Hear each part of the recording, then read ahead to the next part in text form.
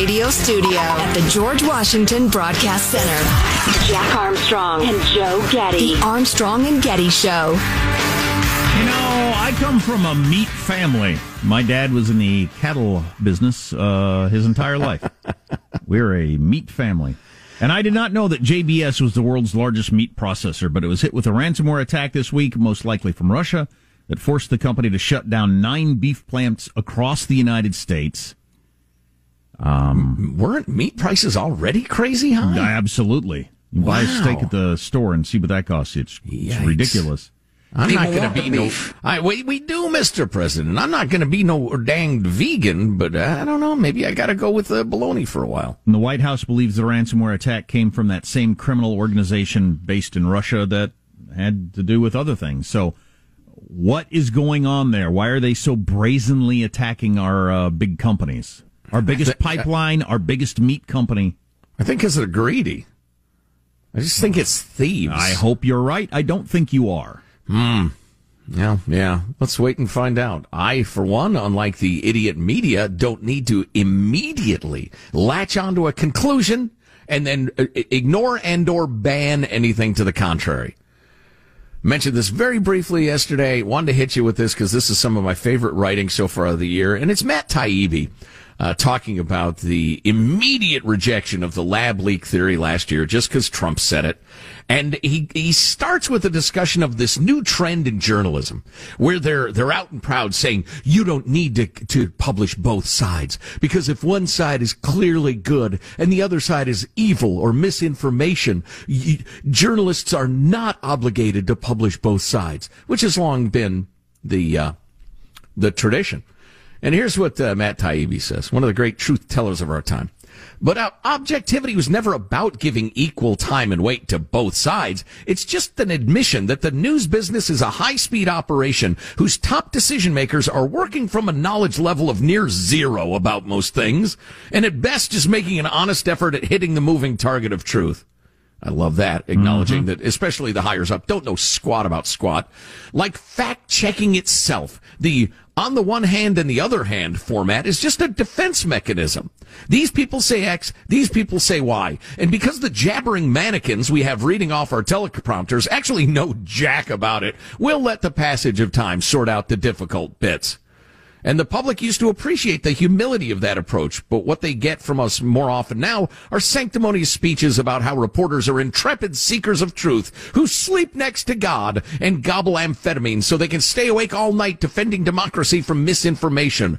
But once you get past names, dates, and whether the sky that day was blue or cloudy, the worst kind of misinformation in journalism is to be too sure about anything. That's especially true when dealing with complex technical issues, and even more especially when official sources seem invested in eliminating discussion of alternative scenarios of those issues.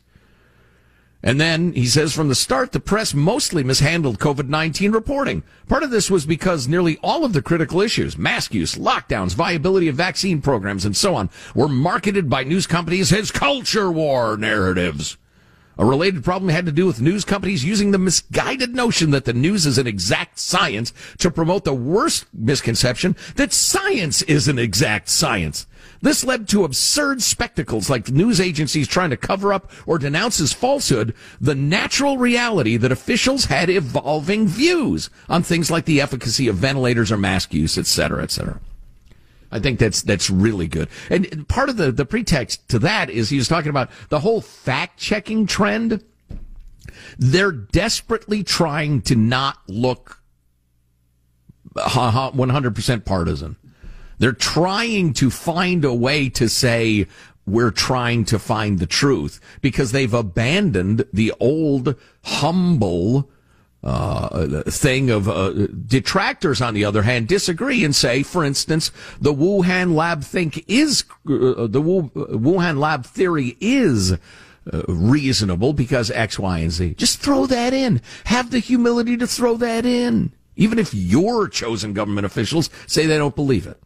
So this just across from Gizmodo, which keeps eye on everything tech, kind of in line with what you were just talking about. Twitter may start labeling your tweets based on how wrong you are.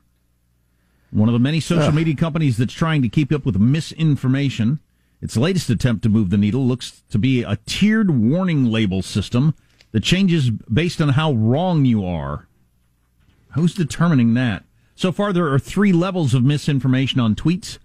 One label is get the latest, another is stay informed, and one is labeled misleading. You know, that's funny. We just got a note from alert listener Sean, who said, I reposted an article you guys posted, Critical Race Theory, coming to a school near you, and it's been blocked/deleted by Facebook, along with any comments I'd received. Wow. Yeah, Facebook is now banning any critical discussion of critical race theory. Beautiful. You're freaking evil, Zuckerberg. You are. And I'm sure you'll have me killed in the night. You know, the pillow over my head, one of your, fact checkers. Well, that's fine. So keep calling you out. So the wrath of Mark. So this woman named Wong, who reverse engineers popular apps to uncover features still in development, shared a screenshot of her efforts experimenting with Twitter's new tier system of how wrong your tweet might be. For example, she tweeted, snorted 60 grams of dihydrogen monoxide and I'm not feeling so well now, which triggered a get the latest label with information about water. Dihydrogen monoxide, the chemical name for water. Right. Yeah. Right. When she tweeted, in 12 hours, darkness will ascend in parts of the world. Stay tuned. A stay informed label popped up, prompting users to learn more about the concept of time zones. And when she tweeted, we eat, turtles eat, therefore we are turtles, Twitter slapped a misleading label on her post, noting that it's a logical fallacy. Well, that's pretty good. Well, fair enough.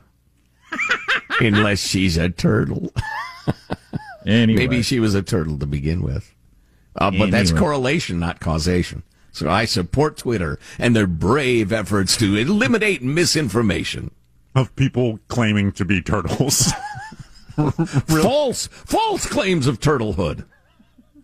Unfriggin' believable. I'm telling you. Is there any chance that the effort to censor some information doesn't end up being worse than just letting it go? That was like a quadruple negative. I'm not sure what you're asking me. All these efforts just seem to be doing more harm than good. Yes, the cure has so far been far worse than the disease. With the number one example being what we were just talking about, the Wuhan lab leak. If the biggest communication companies are going to immediately jump on what's okay and what's not okay in terms of a theory, wow, that has a major influence.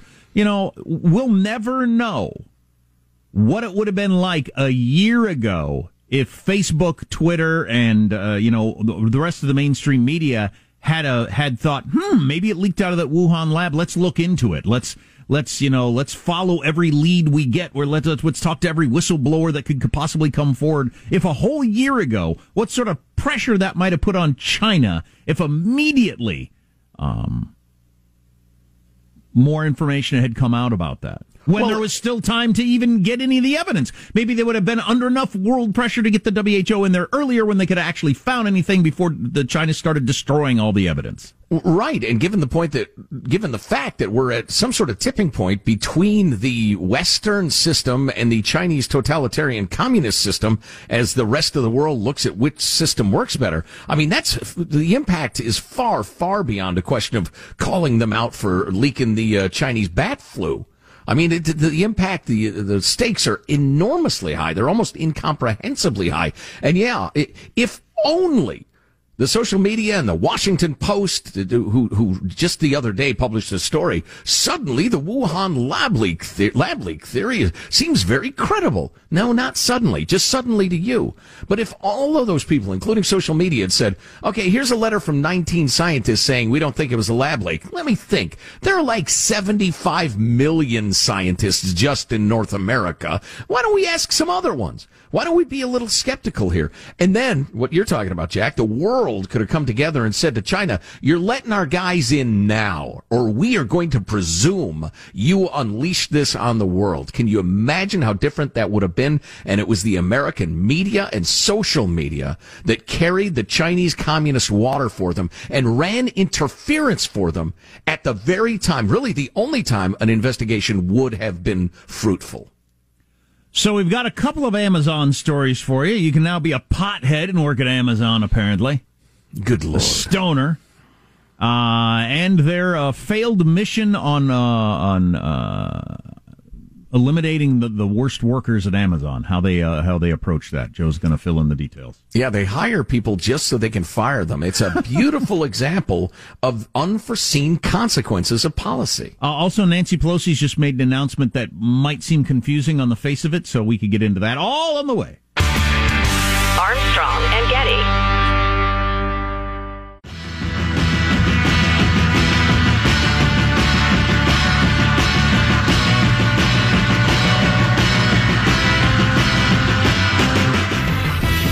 The Armstrong and Getty Show.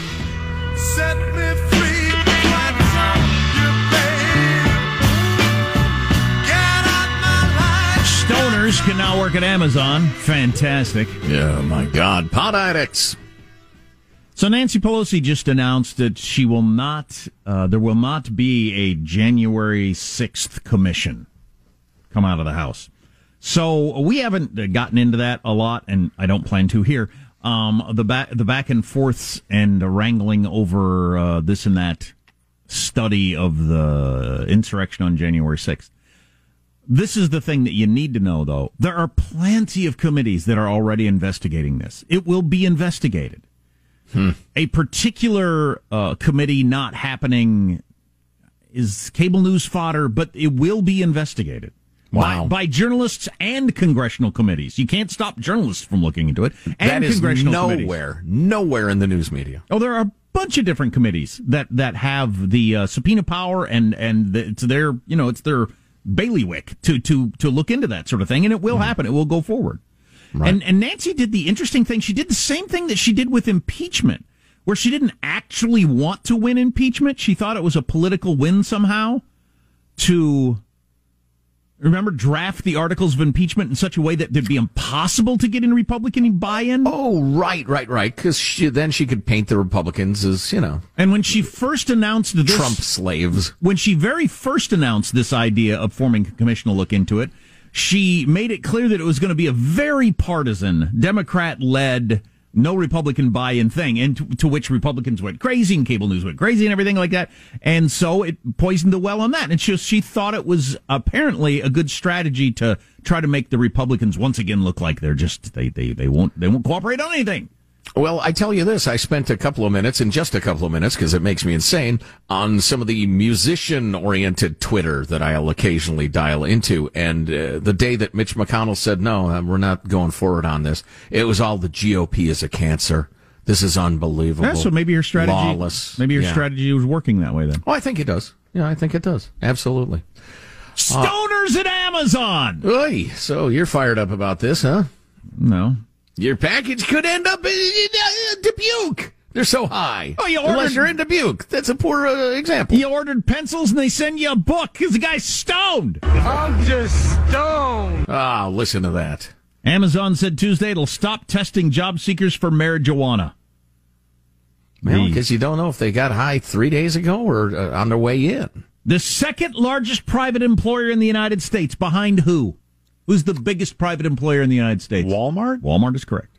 But Amazon is second, is making the change as states legalize marijuana. It just obviously needs to happen.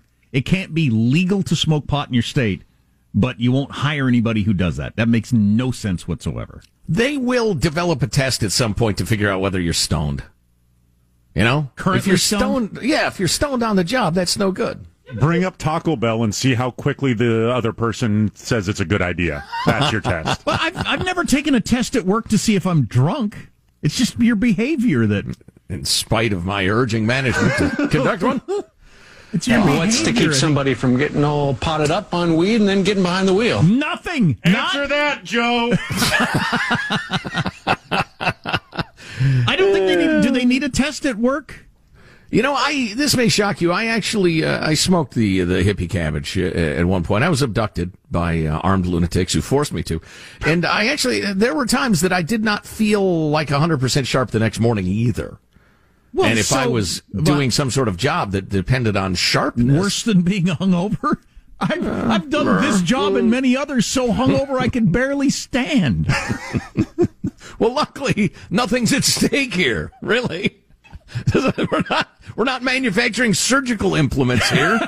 Hand me the scalpel. Wait a minute, this is a spoon. This is as dull as a spoon. Is being hungover from pot worse in terms of being productive than being hungover from booze? I don't know the answer to that question. Gosh, I don't know. My experience would be no. Okay. My abduction was many years ago. Similar? No, not even close. Okay.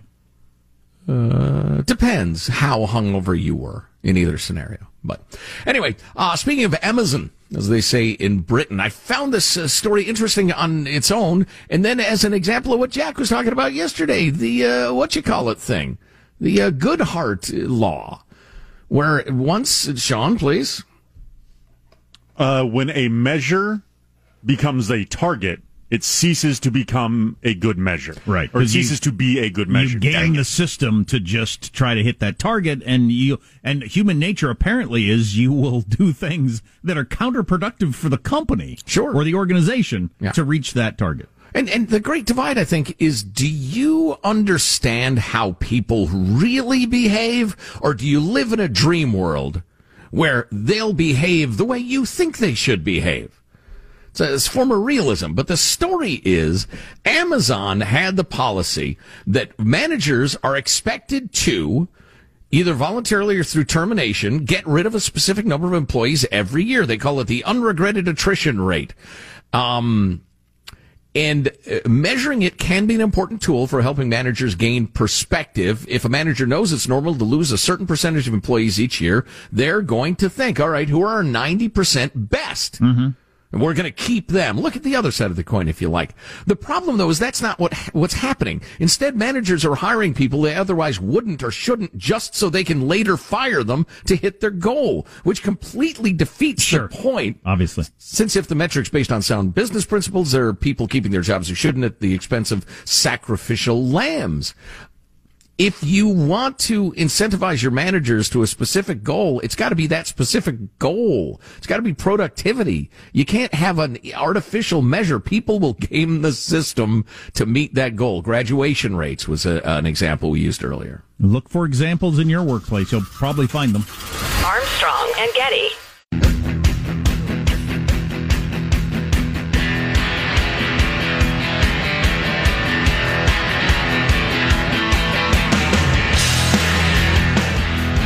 The Armstrong and Getty Show.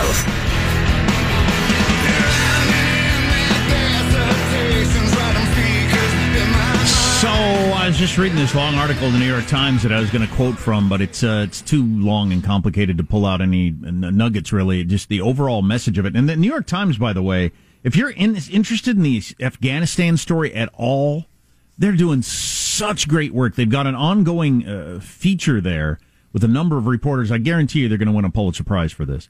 But really good stuff about the war in Afghanistan, how it started, what it was like, what it's like now as we pull out.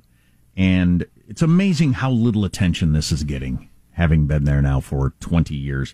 But the current article, and the feature is called the Afghanistan Dispatch, and it's an ongoing thing in the New York Times. And again, if you have any interest in that story, I highly recommend it. But the current article is about a Marine going back to a base that he fought at 11 years ago. He was there in 2010. And when Barack Obama had got elected on the idea of we're going to surge in Afghanistan, we're going to fight the correct war, not the stupid war in Iraq, we're going to fight the right war in Afghanistan, and we did a big surge there. And this guy and a whole bunch of others went to some of these rocky outposts in the middle of nowhere, determined to defeat the Taliban and bring democracy to southern Afghanistan. And now he revisits it, and it's just, well, at one point he says, what was that all for? Why did we even do that? I mean, it's just, there's nothing to show for it. Well, yeah, not only did it not work, it didn't come close to working. And was close doomed to working from the beginning. You know, Absolutely. You could say 20/20 hindsight, but it's still an outpost that the Afghan security forces that were on our side still hold on to barely, but they're surrounded by Taliban, and it's just our regular dropping of ammunition and food and that sort of thing that keeps the little outpost going. But I mean, it's pointless. It almost gets to the Goodhart law. practically, if some goal was to have a certain number of outposts, okay, you've got an outpost there, but what's it accomplishing? Not a freaking thing. It's just a group of people on a rock in the middle of nowhere that we drop supplies to every now and then so they can continue to hold it until the moment we leave completely, and they'll be overrun by the Taliban like within an hour. So here's a devil's advocate question for you about Afghanistan. Were it not for the history of the thing, why we started there, and how there was the surge and trying to bring Jeffersonian democracy to a bunch of goat herders, etc., who have less than zero interest in it. If it were not for the history, would there be any particular reason for Americans to be paying a lot of attention to it? Nope, there would not be. Because we have special forces all over the world. What was the latest count? I don't remember, but it was in an astounding number of places. No, there's all kinds of places in the world where horrible, horrible things happen. And people live miserable lives, and we don't pay any attention to it or feel like we need to fix it. True enough. Speaking of which, I have 3 stories for you here. I think 3. 2 are grim, and 2 are about children. One of them is both, unfortunately. I'm going to ease into it. I'm going to have a light touch. Don't tune out, please. I read this story, and I thought, well, I'll read you the lead. A group of prison guards are under fire after apparently not noticing that a self-proclaimed Satanist and convicted killer beheaded and dissected his cellmate. Oof. Now, I was thinking, this is one of these stories. It's from some godforsaken third world hellhole and, whatever. It's a sensation. No! Turns out it's Santa Monica. Well, it's Corcoran State Prison in Cal Unicornia. Oh, really? Yeah. So this guy, Jamie Osuna, apparently killed, decapitated, and dissected the body of his cellmate with an improvised knife, which is bad enough. But the guards at Corcoran State, where Osuna and Romero were incarcerated, reported after their rounds that both men were alive and well and resting comfortably in their bunks, even after the grisly murder took place. Jeffrey Epstein is asleep in his bed. I just went and checked. The death and subsequent failure of guards to report it have drawn calls for investigations into why the poor fellow was placed in a cell in the first place with this Osuna character who has a history of attacking his cellmates.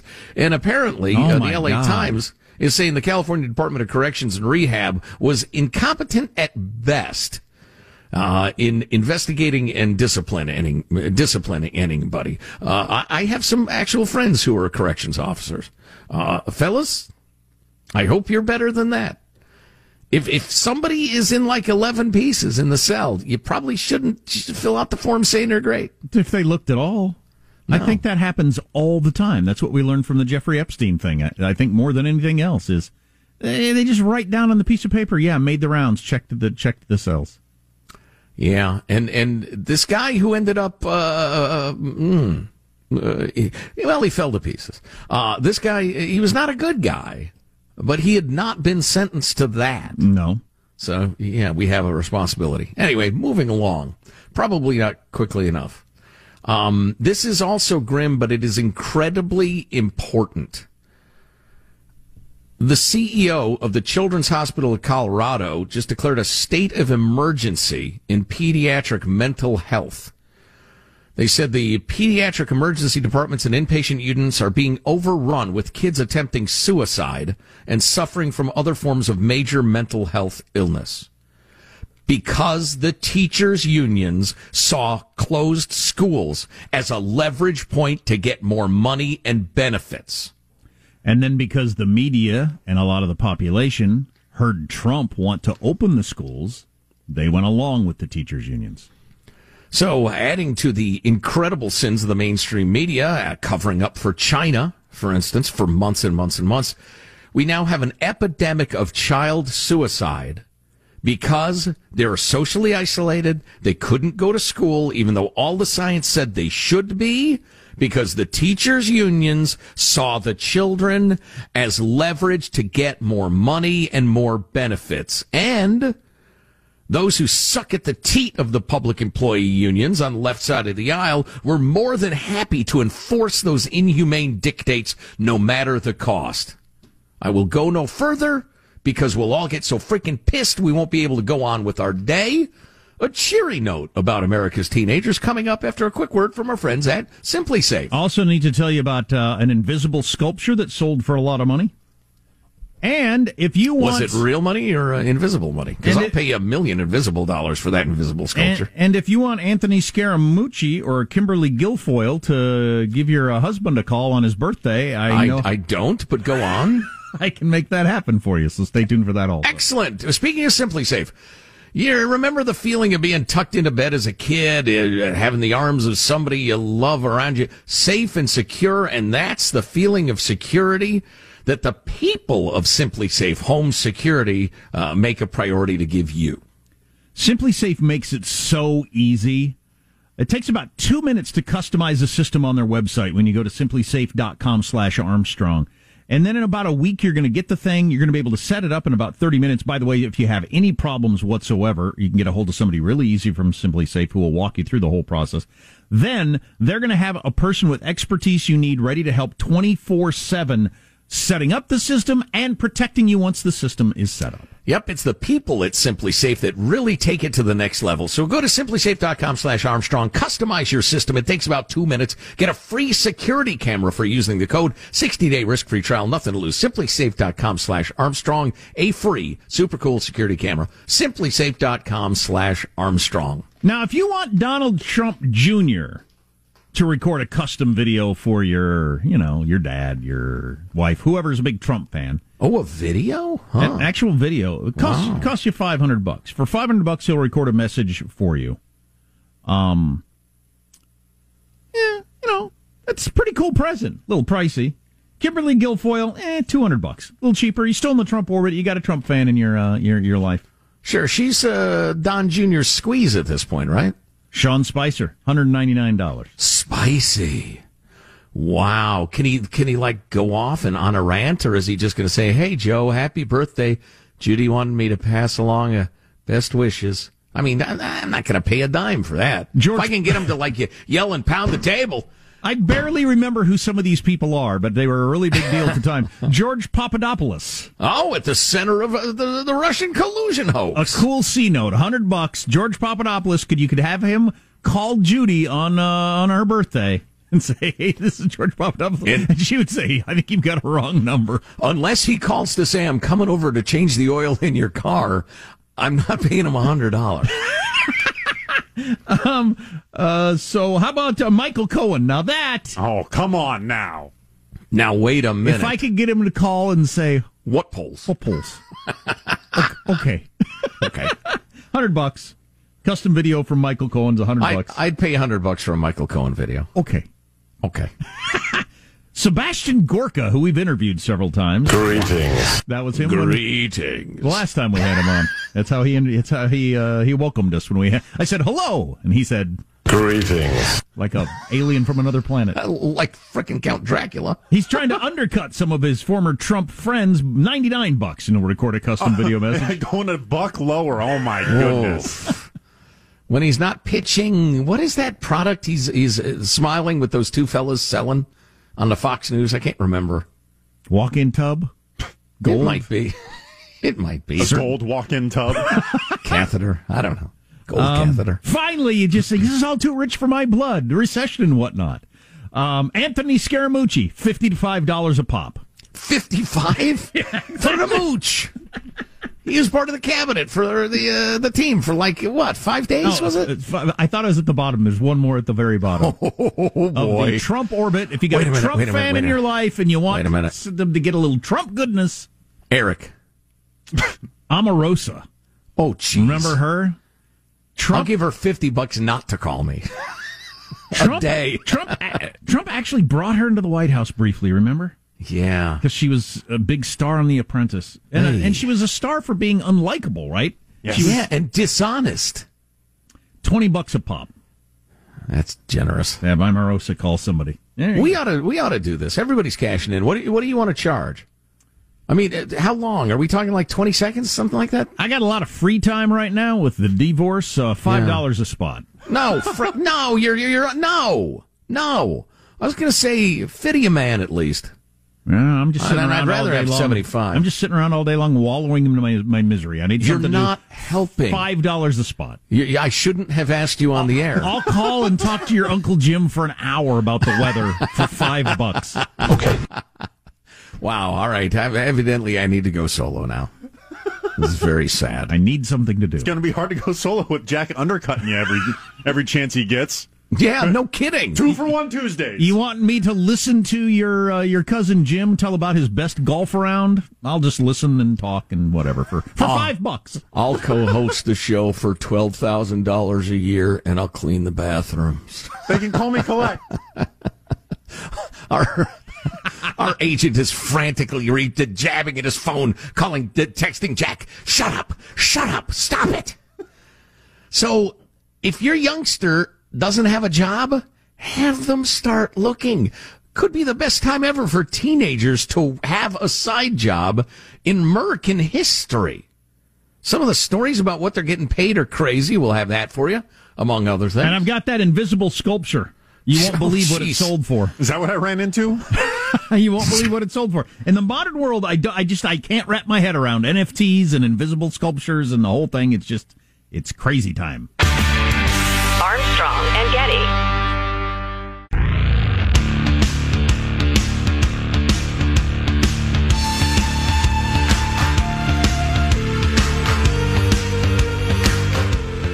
The Armstrong and Getty Show. So we're going to kick off hour 3.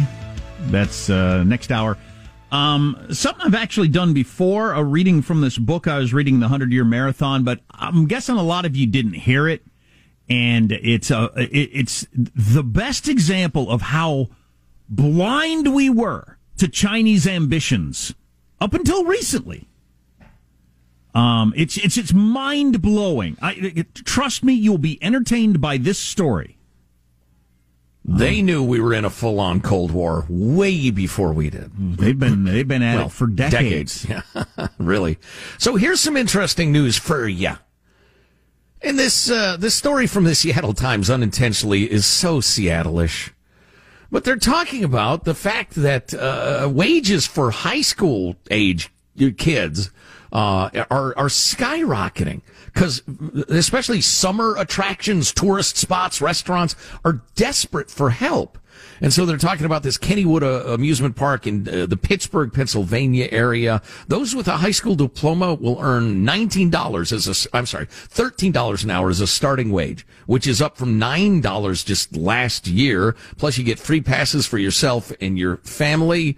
They're fighting to hire people. The share of 16 to 19-year-olds who are working hasn't been this high since 2008, and roughly 256,000 teens got jobs in April, which counted for the vast majority, by the way, of newly employed people, which is interesting because teens had suffered sharp job losses at the beginning of the pandemic, but there's an enormous boom in hiring kids. So maybe they'd gone out looking during the COVID or before it or whatever. Is that anything? Have them look for a gig. Is it because teens aren't getting stimmy checks?